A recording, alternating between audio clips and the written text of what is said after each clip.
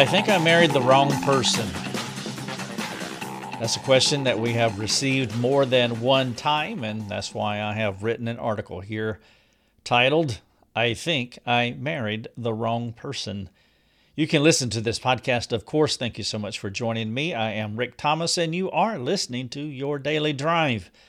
But all of our Your Daily Drive podcasts are in article format, and so you can read this podcast in an article. Go to our website, rickthomas.net.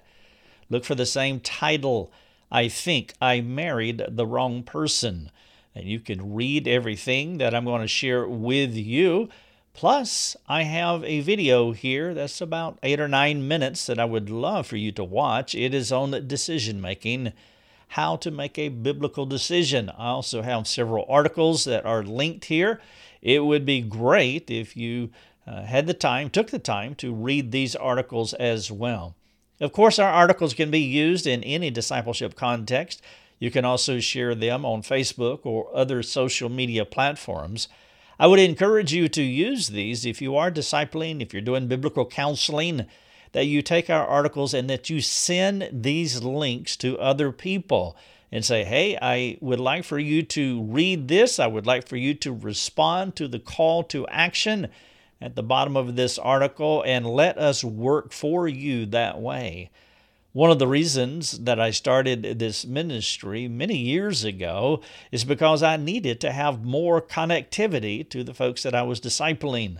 I was counseling them in a context, and then they would leave the counseling office, and I would not see them again or connect with them until the next time we met in the counseling office.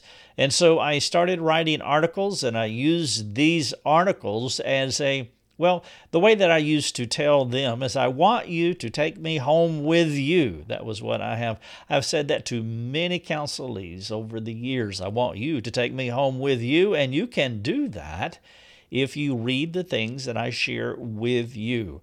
Everything that I know about counseling, I have written out. It is on our website. Our website is a sanctification center that's connected to the internet, and anybody can access it, whether you are a counselee. That's kind of a trick statement, by the way, because we're all counselees. Everybody is a counselee. And so you can access our Sanctification Center and you can receive help. But also, if you're the kind of person who wants to fulfill the Great Commission by making disciples, meaning you're on the other side as well. You're not just a counselee, but you're a counselor. You are a disciple maker. Then I would encourage you to let us work for you. We would love to partner with you and give you the resources that you need to help those within your sphere of care. Now, you can do that by listening to our podcast and sharing these audio articles, but you can also share the written articles as well. We have videos too, and we have public and private forums that you can get on and that you can ask your questions. A pastor was on our website today, and he was asking a question about a situation, and I had the opportunity. I actually have been interacting with him for a few weeks now, and we do this all the time. We're like a coaching consulting service, so to speak, where we help people by coming alongside them and give them advice in whatever they may be going through. If you have benefited from our resources, then let me appeal to you to support us if you do not. If you're able to support us, then why aren't you doing that? Why aren't you supporting us? Maybe it would be good for you to ask that question. You can say something like this: I really like what they are doing. I like the articles that they write. I like the podcast. I like the information. It's very helpful for me. It's helpful for others. I think that I need to be supporting them. Why am I not supporting this ministry? At least $5 a month. What can I give up? A cup of coffee, maybe, or whatever else. And I do have the ability, and only if you do have the ability. I don't want to guilt trip anyone. We are in the middle of a website build. It will cost us at $25,000 to build this website. I saw the template for it today. I'm really excited about it. But the things that we provide do not come free, even though we offer them freely. One of the biggest reasons that we can do what we do, apart from the grace of God, is that people do support our ministry. And so if you can, with a one-time donation or support us, make that your habit. That would be an outstanding habituation to be able to support us and help us to continue to spread the practical message of Jesus Christ to Christians around the world. Now, I want to talk about this idea of marrying the wrong person. I titled the podcast and the article this way: I think I married the wrong person. How do we get there? Where does it begin? Well, you know where it begins. In the beginning, it's quite easy, as a matter of fact. It's easy to make a decision. When things seem clear and the future appears bright, with an optimistic heart, you decide on that thing, only to find out months or years later that maybe it was not wise to do what you did. Now, I know all of you have done that. Maybe not in your marriage, I'm talking about, but you have made decisions and then you stepped on into the future and now you can see more clearly and you realize that, well, if I had a do-over, I don't think that I would do that again. Now, maybe that decision is not as monumental as a marriage is concerned. In fact, the marriage decision is one of the biggest decisions of all. And of course, when you step out into the future of your marriage and begin to think that you have made a bad decision, well, it's more complex, obviously. But to some degree, we all have made what we would call the wrong decisions. And so in this podcast, I want to deal with a specific scenario. What if that decision was to marry someone you now believe was the wrong person? Again, if you want to read all about this, please come to our website, rickthomas.net. Look for this article. I think I married the wrong person. I wrote an article, and it is linked here. It's called How to Make a Biblical Decision. It's one of the most popular articles on our website. It's one that we send out often because, honestly, people come to us all the time asking us a question. They're trying to decide something.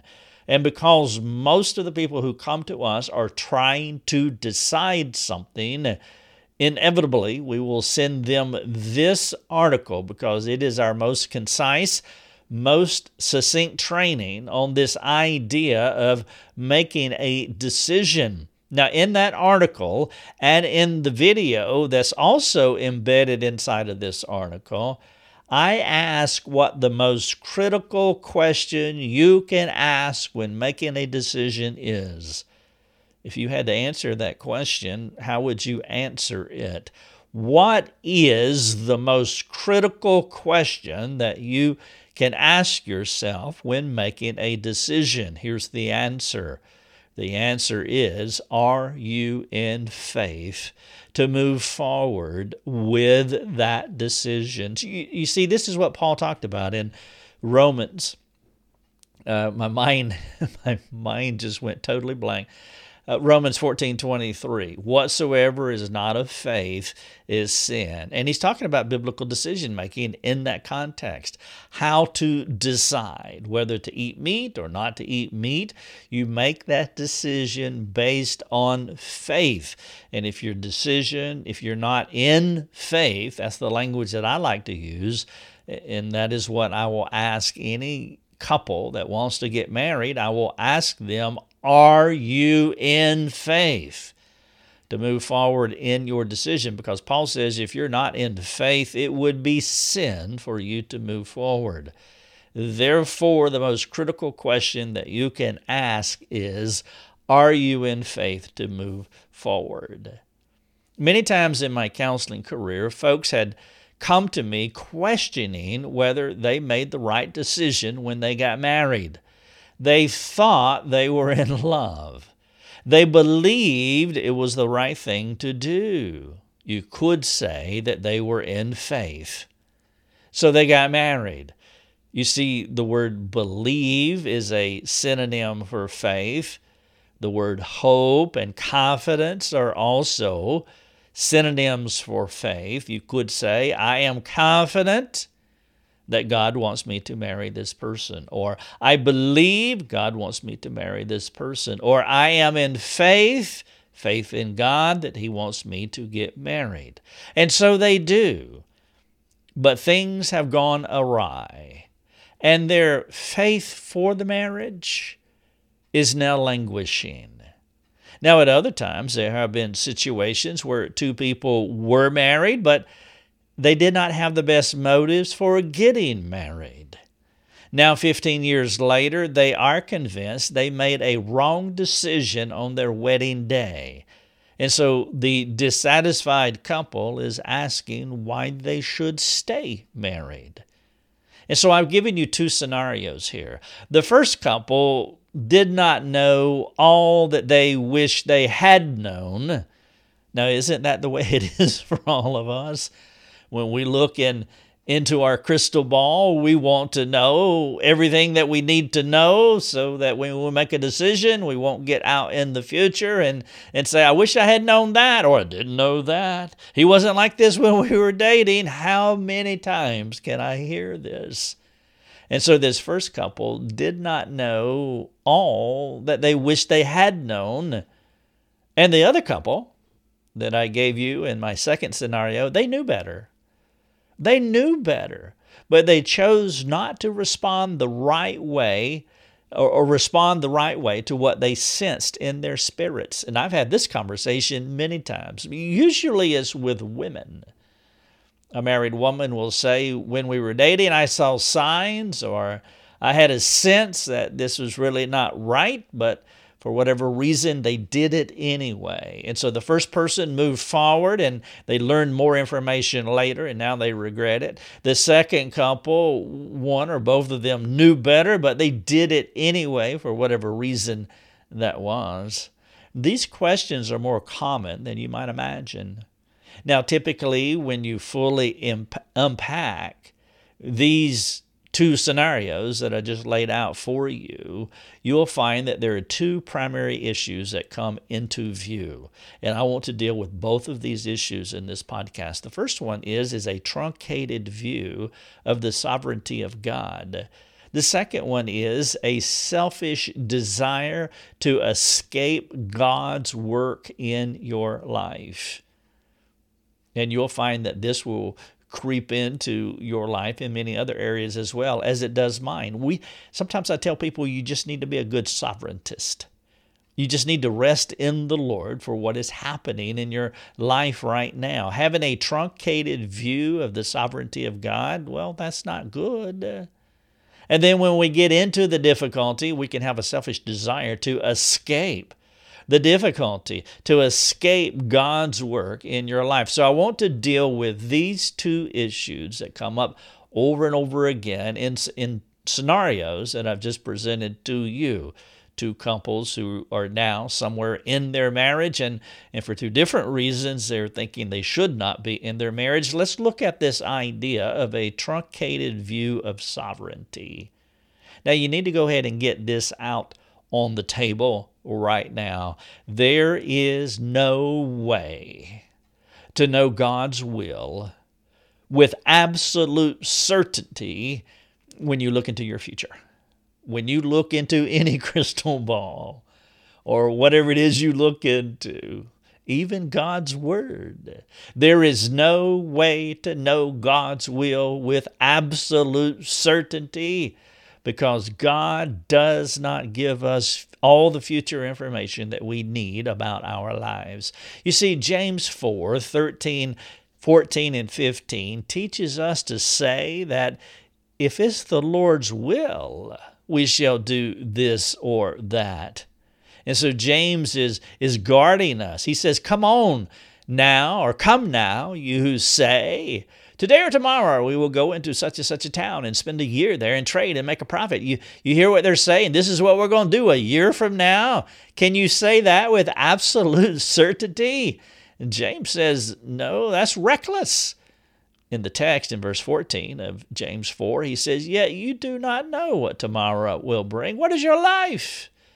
For you are a mist that appears for a time and then it disappears, it vaporizes, it vanishes. No, you ought to say, if the Lord wills, we shall do this or that, because God will not give you all the information that you want. Therefore, the best you can do is to move forward by faith. Now, I want to ask you two questions at this point, and you tell me which question or which situation do you like the most? Here's question number one. Would you prefer to place your faith in having all the details laid out before you? Would you prefer that? Meaning you know everything that's going to happen in the future.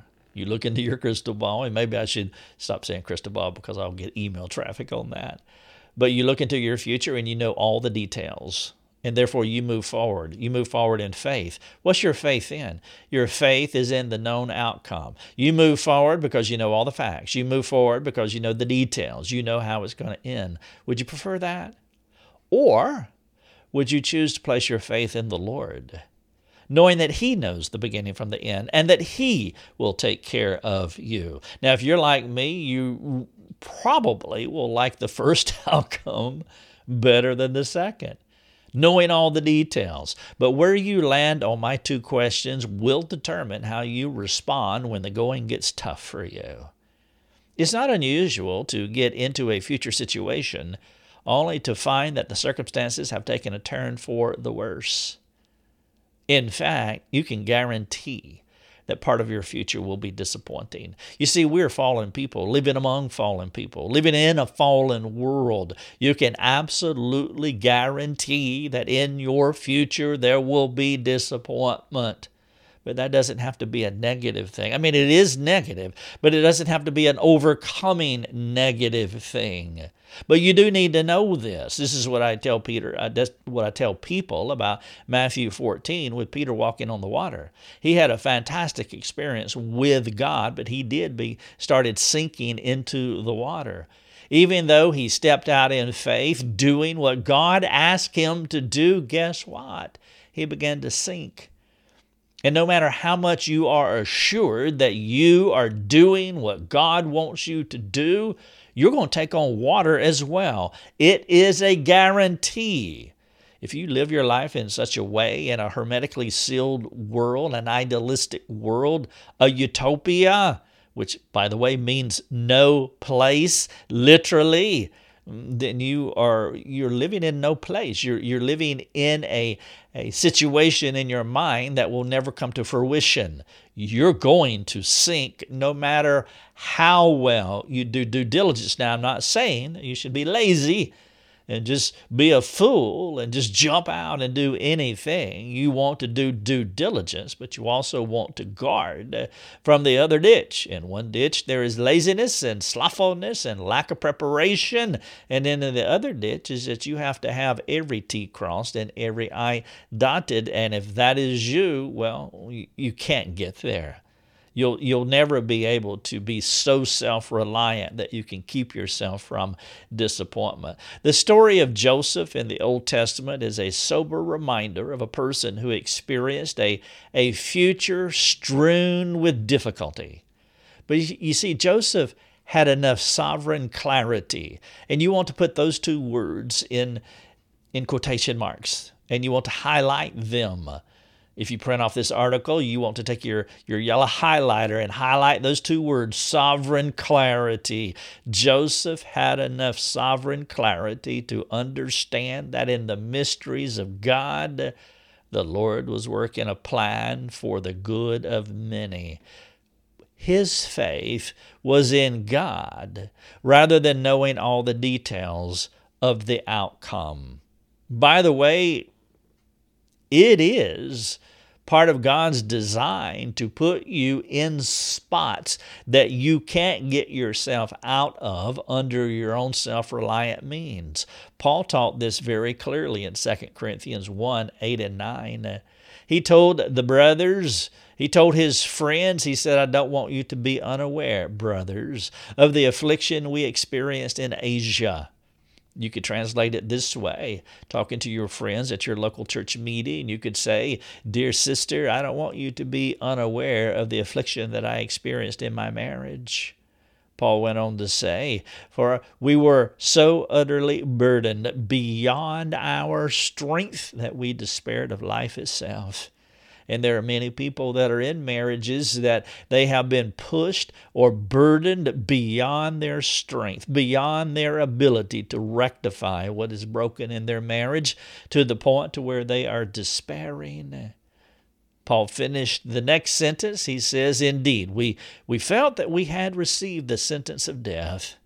And I have heard that in marriage counseling before. And then he finishes with this fourth sentence in 2 Corinthians 1, 8 and 9. He says, but that was to make us rely not on ourselves, but to rely on God who raises the dead.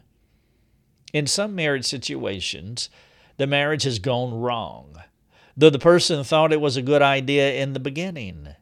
In other cases, there is the person who was never in true faith to get married, but did it anyway and is now contemplating ending the marriage. In either case, God speaks to these bad marriages in two clear ways. Here's one, option number one. Ultimately, you cannot do anything outside of God's decreed will. God could stop you if He wanted to do so. We may make our plans, but God is the one who orders our steps. And if He permits your steps, I'm talking about your steps to get married. If God permits your steps, even though they take you to some difficult places, the Lord will be there before you arrive. Now, the reason that I say it that way is because in Exodus chapter 1, verse 5, it talks about Joseph's family coming down to Egypt. And in Exodus chapter 1, verse 5, it says, all the descendants of Jacob were 70 persons.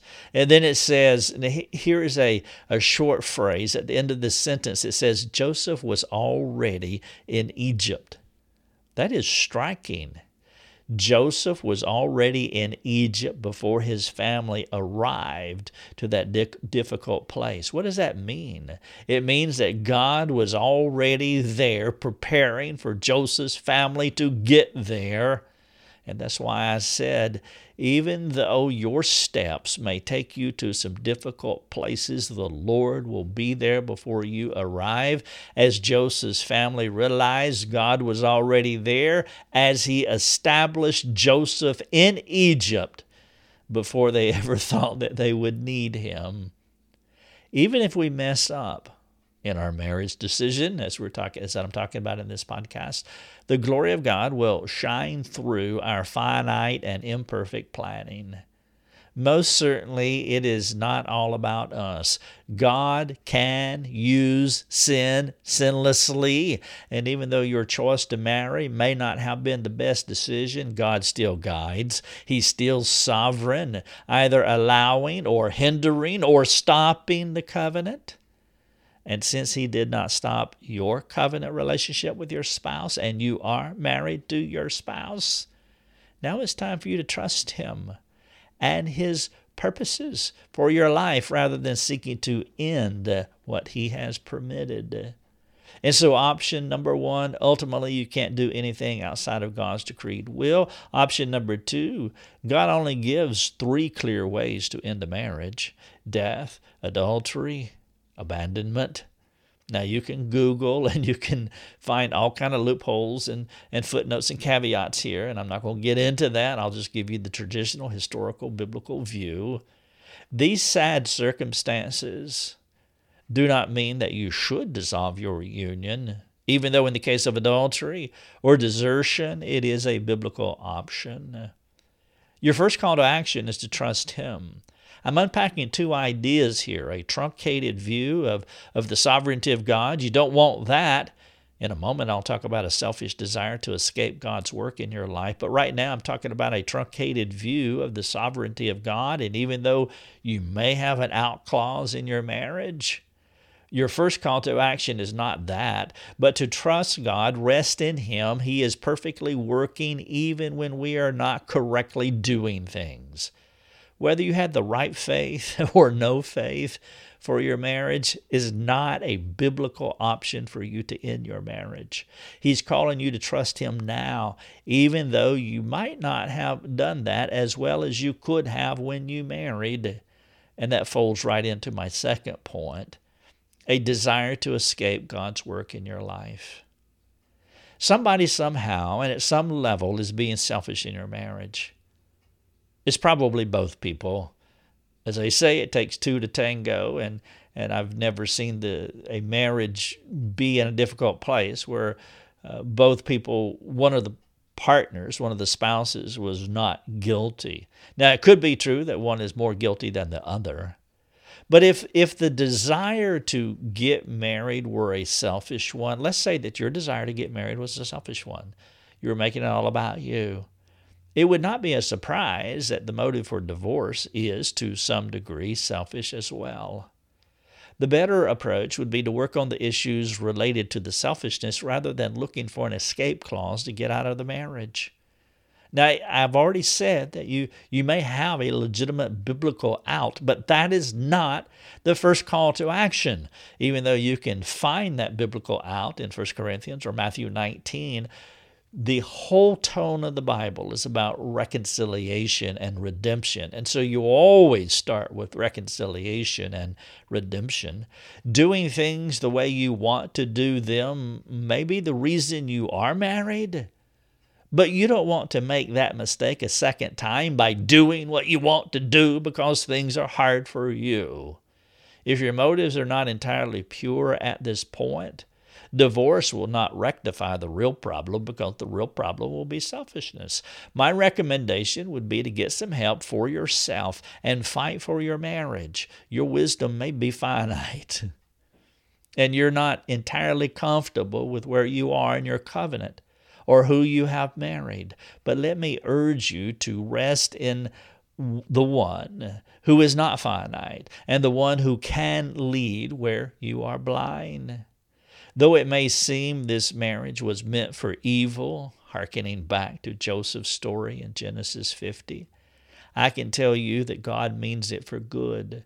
Honor your covenant. It will take some work to get there, but it's worth it. And be sure to find competent biblical help because you're too subjective now. You need people who are outside of your marriage helping you practically. The title of this podcast is, I Think I Married the Wrong Person. I want to wrap this up by giving you some call to action, thoughts, things for you to do. Number one, if you're in this situation, I want you to watch my biblical decision-making video. It's short, but it's really important. It's critical for you, and you need to make the time to watch this video so you have a thorough understanding of how to make a biblical decision. And then to follow that up, I want you to read the biblical decision-making article that's also linked inside of this one. Now, point number 3, and I really want you to hear this because some of you have already thought of this. Some of you are already constructed an email that you want to blast off to me. And so before you do that, I want you to hear this. If you're in an abusive marriage, you must find help immediately. Nobody should require you to stay in an abusive marriage with no recourse for help. Did you hear that? Did you hear what I just said? This article is not about those relationships. This article and this podcast that I'm sharing with you is about normal, bad marriages only, if I can construct the sentence that way. If you're in an abusive marriage, you must find help immediately. Don't feel any pressure from me because I don't intend any whatsoever. And then finally, in point number 4, under the call to action, I want you to get my book, Get Ready. It is a marriage book that will help you. And I want you to get it and read it. I have 20-something chapters in that book. I have a call to action at the end of each chapter. It is a marriage workbook, and if you get it and read it and really work at it, it can help you, and hopefully your spouse will be just as eager to do the same. And if you both are, you can get yourself to a good place. Thanks for listening. Your Daily Drive is a production of rickthomas.net, a global community that is seeking to live more productive and inspiring lives. If you'd like to learn more about our community, please go to rickthomas.net. rickthomas.net.